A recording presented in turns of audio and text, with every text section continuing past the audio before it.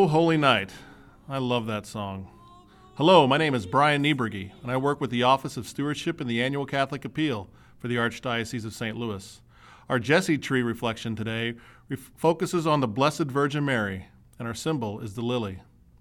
Isn't it wonderful at this time of year to see so many images of Mary on display? I know it is difficult sometimes to see the over-commercialization of Christmas, but isn't it awesome to walk into a public place and hear Ave Maria or Silent Night being broadcast through the PA?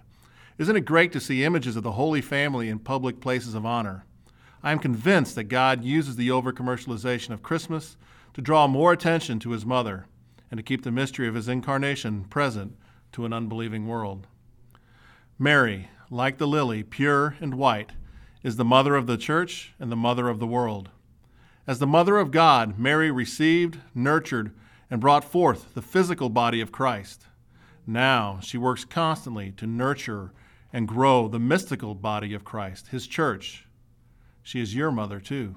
She loves you and longs to bring you, adoring on bended knee, to the little manger in Bethlehem, to your Savior, to her Son, our Lord, Jesus Christ.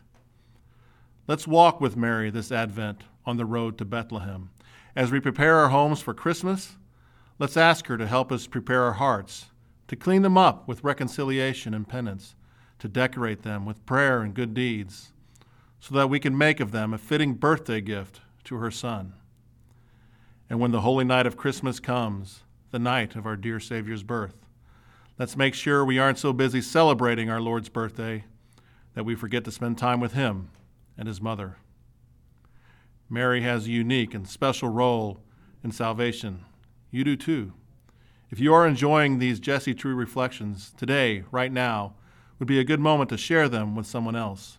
Maybe Mary is asking you to help her bring your friends and family closer to her Son this Advent. I hope you have the merriest and most prayerful Christmas ever.